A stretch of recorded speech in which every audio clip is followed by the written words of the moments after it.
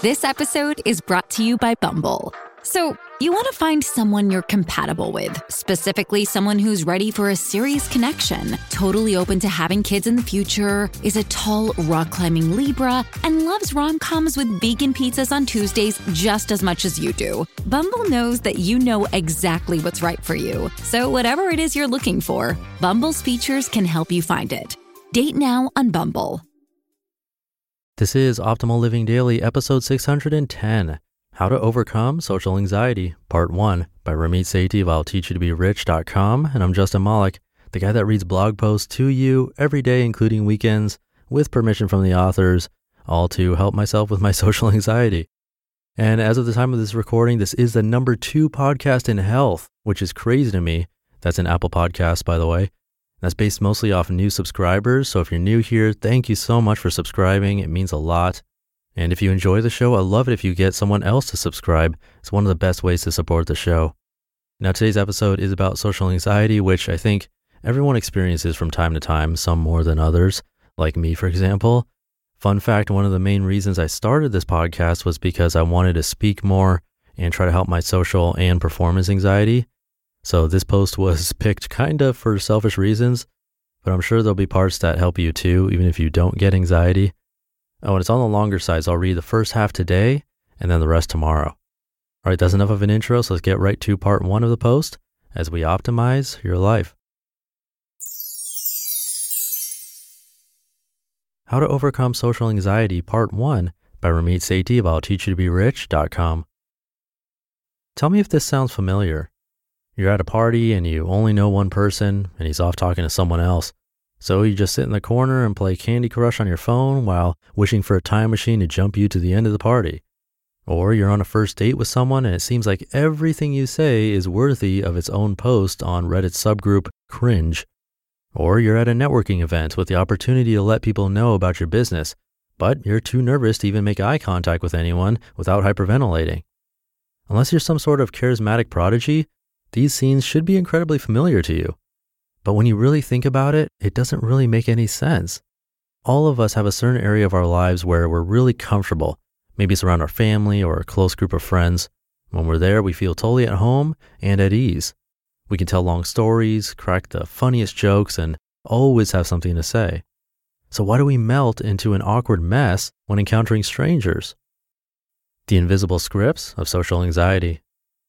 We're defined by invisible scripts, the unseen and unspoken things we tell ourselves that impact our everyday lives. These scripts are so deeply embedded that we don't even realize they guide our attitudes and behaviors. You probably know a few right now without even realizing it. Things like, after college, I need to get married, buy a house, and have kids. Or, I need to find a cushy office job and work there until I'm retired. Or, having more Twitter followers means more people like me. Or, I need to follow my passion to find my dream job. And when it comes to social anxiety, it's often caused by these invisible scripts. That's why we see so many people hide behind platitudes like, I'm an introvert, that's why I suck at talking to people.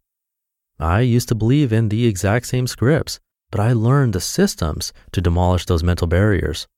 How? Simple. I fought invisible scripts with an invisibility cloak. The invisibility cloak concept.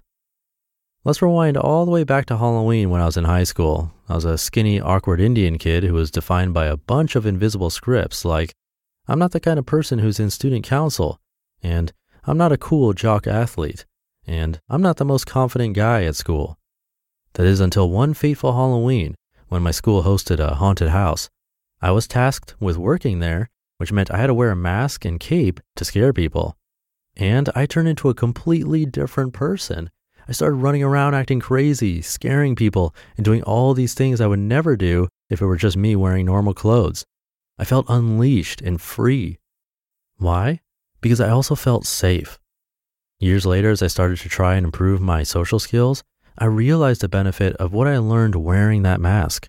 Wearing the mask gave me the safety and security to try different things that I would never have tried without it. I didn't have to change who I was, just the way I acted. That's why I call it the invisibility cloak. No, I didn't get the idea from Harry Potter. It's almost like you're wearing a cloak that allows you to be invisible and cover up certain parts of you. Of course, you don't want to walk up to someone at a party wearing a Freddy Krueger mask and say, "Greetings, do you like what you're drinking?" You might end up with a mask full of pepper spray and a restraining order. But if you apply the framework mentally, you can do wonders.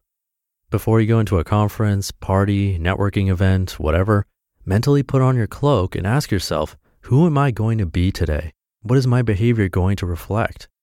You might choose to be a gregarious, friendly, outgoing person. When you do, you're not going to change who you are on the inside, just the way you behave. You'll start to notice that you start going up to people and introducing yourself. You'll start engaging in conversations and cracking jokes with complete strangers.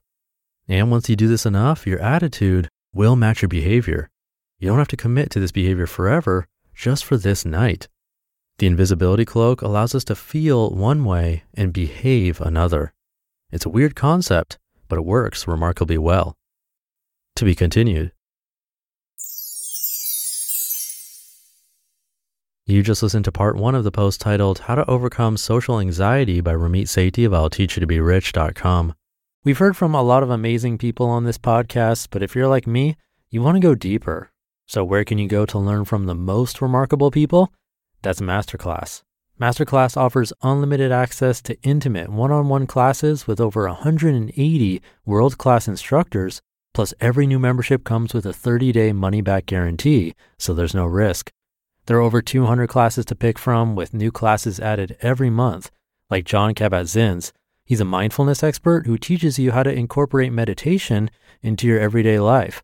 I've loved his class. It's really helped me to hone my meditation skills, especially when I'm out and experience stressful situations and don't have the time or space to have a proper meditation session. I feel that thanks to his class, I've really been able to stay more composed no matter what's happening. And right now, our listeners will get an additional 15% off an annual membership at masterclass.com/old. Get 15% off right now at masterclass.com/OLD, masterclass.com/old. I'll keep this ending super short for this weekend, but really quick, please get someone else to subscribe to this show if you're getting value from it. It's a great way to help someone else out. I'm sure they'd appreciate it. Maybe someone who has social anxiety or who's into minimalism or life optimization or likes audiobooks. A lot of people could benefit. Showing them how to subscribe would be the best way to do that. And bonus points if you can get them to subscribe in Apple Podcasts on an iPhone or iPad. Thank you for listening through to the end. Have a great Saturday, and I'll be back tomorrow to finish up this post where your optimal life awaits. Hey, this is Dan from the Optimal Finance Daily podcast, which is a lot like this show, except more focused on personal finance. Justin handpicks the best posts he can find from blogs and authors like Ramit Sethi, Mr. Money Mustache, and more, and I read them to you 5 days a week.